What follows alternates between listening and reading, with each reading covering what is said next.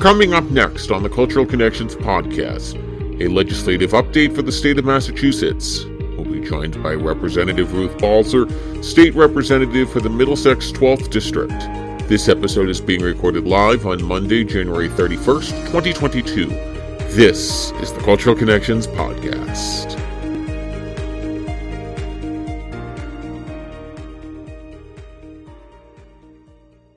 Good afternoon, everybody. My name is Brian Ives, and I am the producer and host of the Cultural Connections podcast. If you're just tuning in with us right now, we are currently live here on Facebook right now on Monday, January 31st. This episode is being, as I said, recorded live, and it will be distributed later on many other viewing platforms. So therefore, if you have a question while we are live today, please feel free to go over to onto Facebook, and you can comment below with your question, and we'll be sure to do our best at getting your question answered. We are excited to announce today that we'll be doing a Massachusetts State Legislative update on the podcast today, and we're joined by Massachusetts State Representative Ruth Balzer joining me today. Thank you so much for joining me. Hi, it's good to see you, Brian, and it's a pleasure to be here with you. Thank you again. And again, for those that are watching with us live, this is the Cultural Connections podcast. We are now officially live on the right page after a brief glitch, that we are live on Monday, January 31st, 2022 with State Representative Ruth Balzer. So let's start off with the first question here with a brief update on the state legislature with some of the current legislation that you've been working on and what's been going on currently. Let's start with the current present up to date. Okay, for sure. Well, just last week, we voted. So I'll talk about what the House did as a whole last week, and then I'll talk about some of the individual things that I'm working on. Perfect. So last week, we took up the what we call the Votes Act. And that's really very much consistent with what's happening in the national conversation about voter rights. We wanted to make permanent some of the changes that we made because of COVID. As you know, you'll remember, we had mail-in ballots that were because of the pandemic, but we wanted to make sure some of these changes became permanent, because even when there isn't a public health crisis, there are real advantages. And so we made early voting permanent and mail-in voting available. In the past, it was only available if you had a reason, to be away. And now we made it for everyone. We moved the voter registration deadline from 20 days before an election to 10 days. We expanded bilingual access to the ballot and to registration. We did a bunch of really important jail-based reforms, making sure that incarcerated people who are eligible to vote would get a hold of their ballot. And increase digital access. So this, was a big step in terms of voting rights. We want to make sure that everyone has access to voting. So that was the big news from last week. I'd be happy to just jump into some of my priorities that I'm working on. Absolutely. That would be great. Yeah, let's hear about that right now, too. Well, this week is a big deal because tomorrow, the day after tomorrow, February 2nd, is a day that in the legislature we call Joint Rule 10 Day. So it's not a day quite as famous as President's Day or Memorial Day, but in the state legislature, it's Joint Rule 10 Day. Joint Rule 10 Day. What Joint Rule 10 is it's the day that the committees are required to report out all the bills that are being considered. So this week, we're all kind of waiting to see, did our priority bills get passed by the committee? So I'll mention some of my priority bills that I'm hoping will pass. One of them, why don't I start with one that has to do with people who have serious substance use disorder, people with serious addiction. We have a law in Massachusetts called Section 35 that allows a court to commit an individual to involuntary treatment if their addiction is so severe that they're in serious risk of harming themselves or others. And so they can be sent to a program involuntarily by a court. Now, one of the things that concerns me a lot is that Massachusetts is the only state in the nation whose laws allow those people who are involuntarily committed to be sent to a program run in a prison or jail. Right. These are people who have committed no crime. They've not been charged with any crime. They have just been committed because they are sick. And so really, they should go to a public health facility. So the way it works now in Massachusetts is if the public health beds are all full and someone is committed, a man, they can be sent to a program in a prison. And so my legislation would prohibit that. Now, I mentioned man because a few years ago, we passed legislation to prohibit sending women who were involuntarily committed for treatment to prisons for those programs. And we set up a whole bunch of new public health programs for them. But that hasn't happened yet for the men. And so I'm really hoping that I find out this week that this bill passed. Now, it would just be passing the committee. It'd still have to go on and convince the whole legislature. But I would like to see these folks who are really ill get treatment in a healthcare facility, not a criminal justice facility. Absolutely, you're 100% agreed. Now, as you had basically just alluded to, and some of your stronger areas that you focus on are mental health and lately also immigration. Let's hear a little bit more focused on some of the current legislative work that's going on. Let's start with mental health, because mental health, as we know, is a big topic these days, especially with the COVID-19 pandemic. That's right. It really is, and there's so much. You're right. I'm by profession a clinical psychologist. And when I got to the legislature, I started working on mental health public policy a lot. And the bill I just mentioned is focused more on addiction. The mental health side of things, I have a number of bills. One of them is an interesting bill. We call it mental health parity implementation. So let me first say what mental health parity is. Mental health parity means that you would treat mental health conditions in the same way as any other medical conditions, meaning healthcare coverage would be the same. And we've made, in the years I've been in the legislature, actually, there have been a number of different mental health parity bills that have passed. And also during these years, the federal government, the Congress has passed mental health parity laws.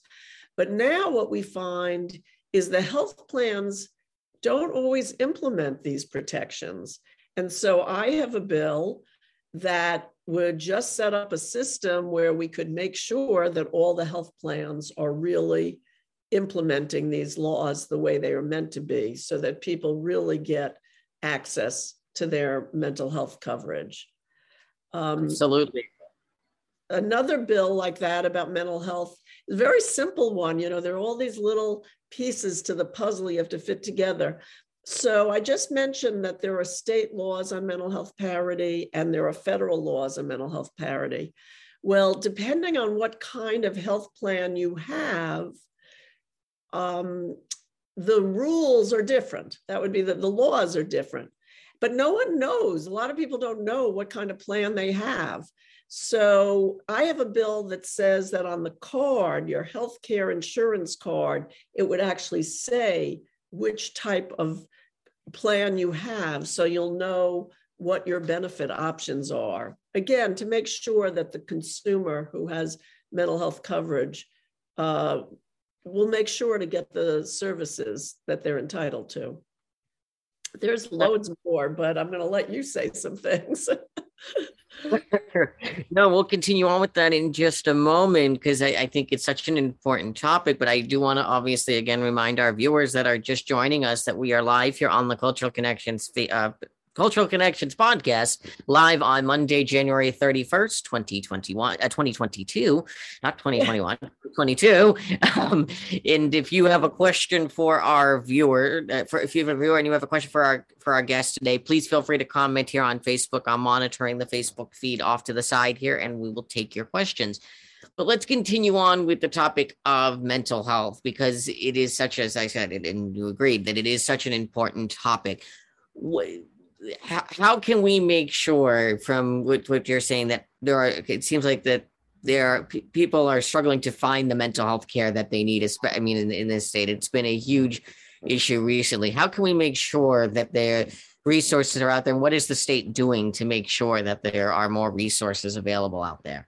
Well, that's a really great question. One of the things people are very concerned about these days is, our young people. The students have been through a lot we've all been through a lot these last 2 years, but I think the remote learning and, has been very hard on young people. So I think there's a lot of concern about wanting to make sure. One of the things we did recently was we passed a bill to give more money to behavioral health, mental health, to make sure that students have access to services, to community-based services. I have, speaking of some of my other bills that are relevant to this, I have a bill about social emotional learning. That's, to make sure the teachers are trained in knowing how to kind of pick up on the distress of their students and how to integrate sort of certain kinds of strategies into the classroom to make sure students are supported. That's another way. And the budget cycle is coming up soon. We have the state budget debate coming up in the next few months. And one of the things I always advocate for is more funding for mental health services, to make sure that those services are available to people. Absolutely, definitely. Recently, as it's been known, Mayor Wu of Boston cleared the area known as Massancast. Can you tell our viewers some of the work that's been going on with the state legislator to really help with this issue? It's especially related to addiction, it appears to be, and how the state legislator is helping as well with the city of Boston with this big issue that recently was cleared out. Well, yes, it is a big issue. I became, because, the people who were intense at what they call Massancast in that neighborhood in Boston, many of them, well, first of all, they were homeless. That's why they were intense, but many of them suffer from mental illness or addictions or both. And I think part of the dialogue or the debate was, do you just, rip down these tents and arrest people? Or do you provide housing and services? The new mayor is doing that, providing housing and services. But, in the months and time before, it wasn't clear that was the direction that was going to go in. I had a concern and I became involved because the sheriff of Suffolk County, whose jail is right at that intersection. I mean, he sort of looks out his window and sees those tents. And he said, well, why don't I set up a program in the jail for addiction treatment? And, he had this idea about what he called outstanding warrants. If there were people who had some charge against them at some point, kind of scoop them up and put them in the prison. And he said he was going to offer programming. But as I just mentioned at the beginning of our conversation, I'm very opposed to those folks being put into a prison setting. And I spoke out in opposition to his plan, his proposal, and said we should really be setting up public health programs for these folks, as well as housing, and not housing in a jail. That's not housing. Right. So fortunately, I think the new mayor came in and her approach seems to be very much consistent with my view, which is, provide what you call low threshold housing, which means provide housing and public health and services and offer mental health and addiction treatment So that's the direction that's moving in. The legislature wasn't directly involved because the mayor is doing that. But if the legislature were to pass the bill I mentioned earlier, that would give support to making sure that programs are really run from a healthcare perspective and not an arrest and lock them up perspective. Absolutely. No, definitely. And before we switch our gears into immigration, we have one more question related to mental health. And that is, I was reading a report about legislation that is being considered to allow students 2 mental health days in a 6-month time window in the school system. Can you tell us a little bit more about what this legislation is and how will this benefit students? So, you know what, to be honest, I haven't heard of that bill, but it sounds like a good idea. All right. I have a feeling that it's a part, if I had to guess, the Senate did a big mental health bill.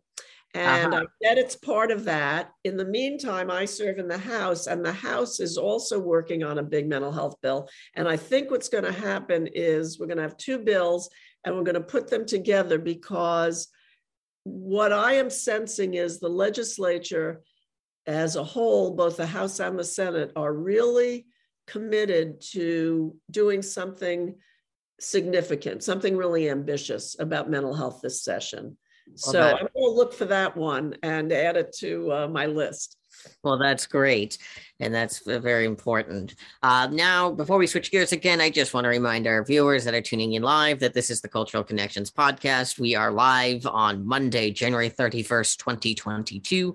And we are chatting with State Representative Ruth Balzer, talking with a legislative update specifically on topics of mental health and immigration, which is the area where she focuses primarily on. Let's talk now about immigration. And if we were to say the word immigration, or at least if I think about immigration, you think about the national crisis we have in this country. But let's focus more, obviously, because for this purpose, to talk about a local, more localized into the state of Massachusetts. What are some of the new immigration efforts that the state is taking up right now in the House? Well, I'm really glad that you brought up immigration, because it really is a very big issue all across our nation. In the state, what I'm concerned about is I want to make sure that the immigrant community in Massachusetts feels safe and welcomed here. You know, during the Trump years, there was so much how can I put it? You know what it was like. I mean, the former president, really said terrible things about immigrants and had some terrible policies about immigration. And that reverberated all over the country. And I have felt during those years to want to push back and say, wait a second, the immigrant community, we value the immigrant community here in Massachusetts. And now there's a new administration in Washington that has talked about wanting to find a pathway to citizenship for people, the 11 million across the country who don't have documentation. Now, that may or may not be able to get through Congress, but at least the conversation has changed. So back to Massachusetts, what I was concerned with is that federal immigration authorities, during the Trump years, but it hasn't stopped, do a lot of deportations. And that is terribly frightening to people. Many in the immigrant community have someone in their network, some member of their family or close to them who maybe don't have immigration papers. And so all of them become very frightened. And just to give you some examples of why it's important to all of us, during COVID, we're still during COVID, but all during COVID, a lot of doctors stepped forward and said, people in the immigrant community aren't coming for healthcare for COVID. They're not coming for testing, and then maybe not even the vaccine later, because of a fear that someone will ask for your papers or where are you from. We also heard from survivors of domestic violence that a husband or a boyfriend, perpetrator might threaten someone in the family, you know, if you go to the police, we're going to have you deported. So there are lots of reasons why I think, and many others think, that we should make it clear to the immigrants in Massachusetts that state and local authorities are not going to participate in immigration enforcement. So it's not in the, you know, it's clear that immigration enforcement is a federal responsibility. It's not a state or local responsibility. So Right. I'm the lead House sponsor of a bill we call the Safe Communities Act, which all it says is what I just said, which is that the local authorities, the local and state authorities are not required to participate in immigration enforcement. And that way, people in the immigrant community won't feel so afraid of their local authorities. They'll be able to go for health care. They'll be able to call the police if they need help, or if they're a victim of a crime or they're a witness to a crime. We want people in the immigrant community to trust our local authorities. So that's why I'm working really hard to get the Safe Communities Act passed. And what I want to mention is there's a lot of people in law enforcement, a lot of police chiefs, district attorneys who support this because they say they want the community to trust them. And they have enough on their plate. They don't want to take on federal immigration enforcement.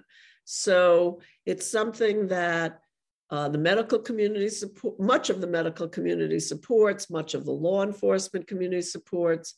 There's no violation of federal law. It would just say that local and state authorities don't participate in immigration enforcement. And it's a way of saying to the immigrants in our state that we welcome you and we want you to feel safe.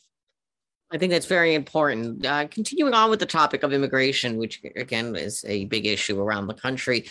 I think one of the big things too is finding housing. I mean, when immigrants come here, is that big issue on housing. I know a lot of that here in the Newton area where we broadcast from is an issue.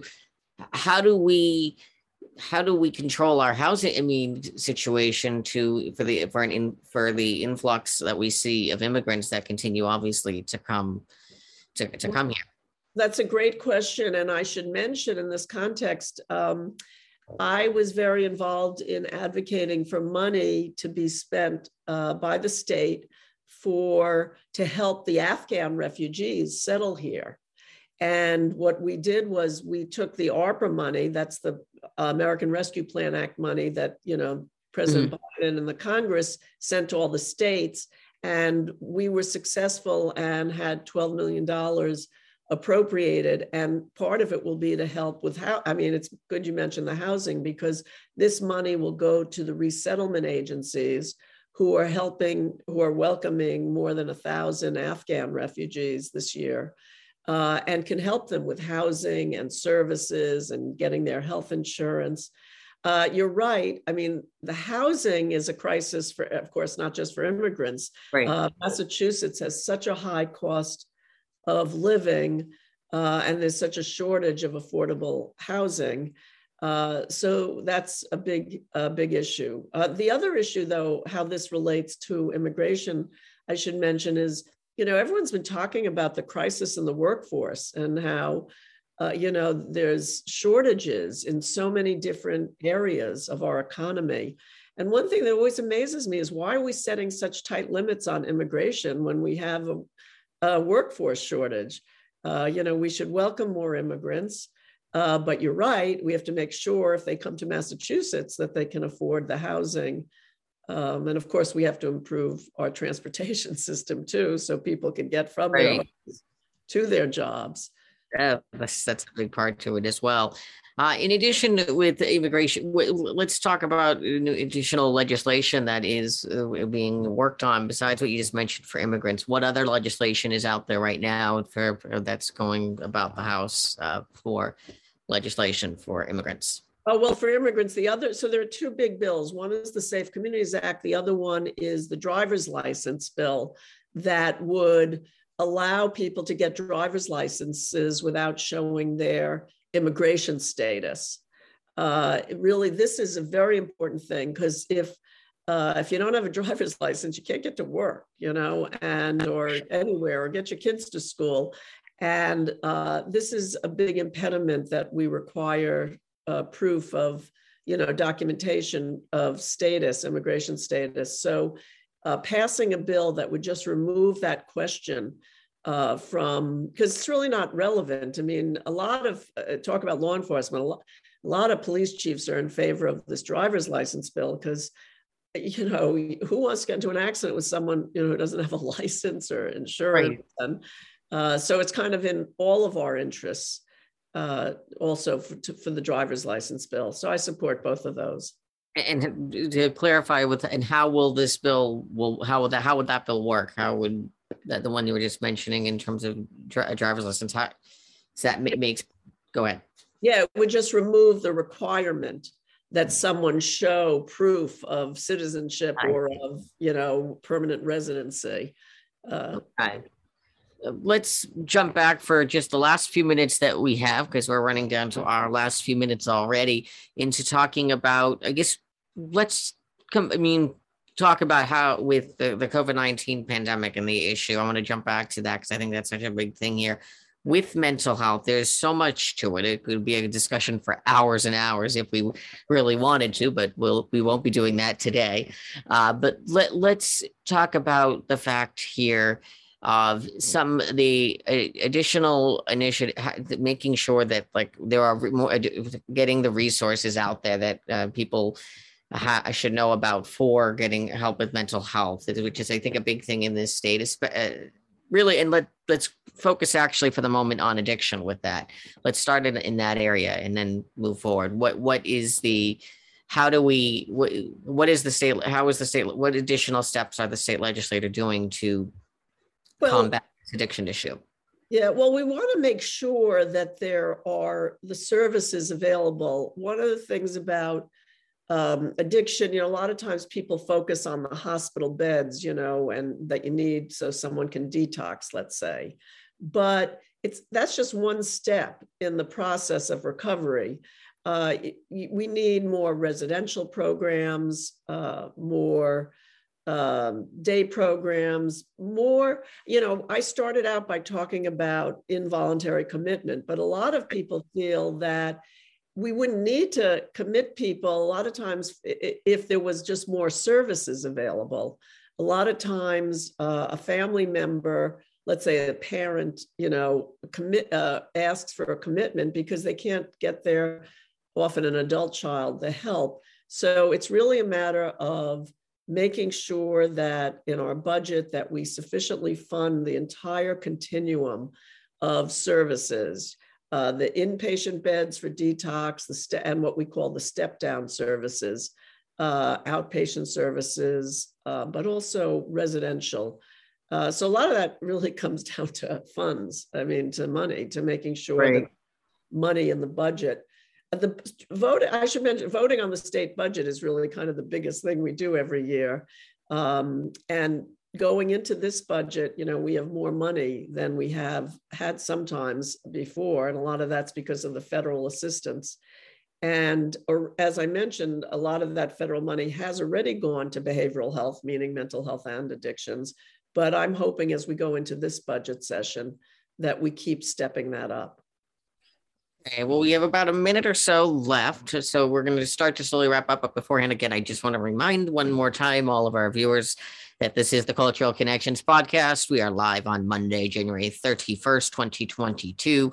And we are live with State Representative Ruth Balzer on Facebook. And if you have a question within the last minute or so that we are here, please feel free to comment below with your question.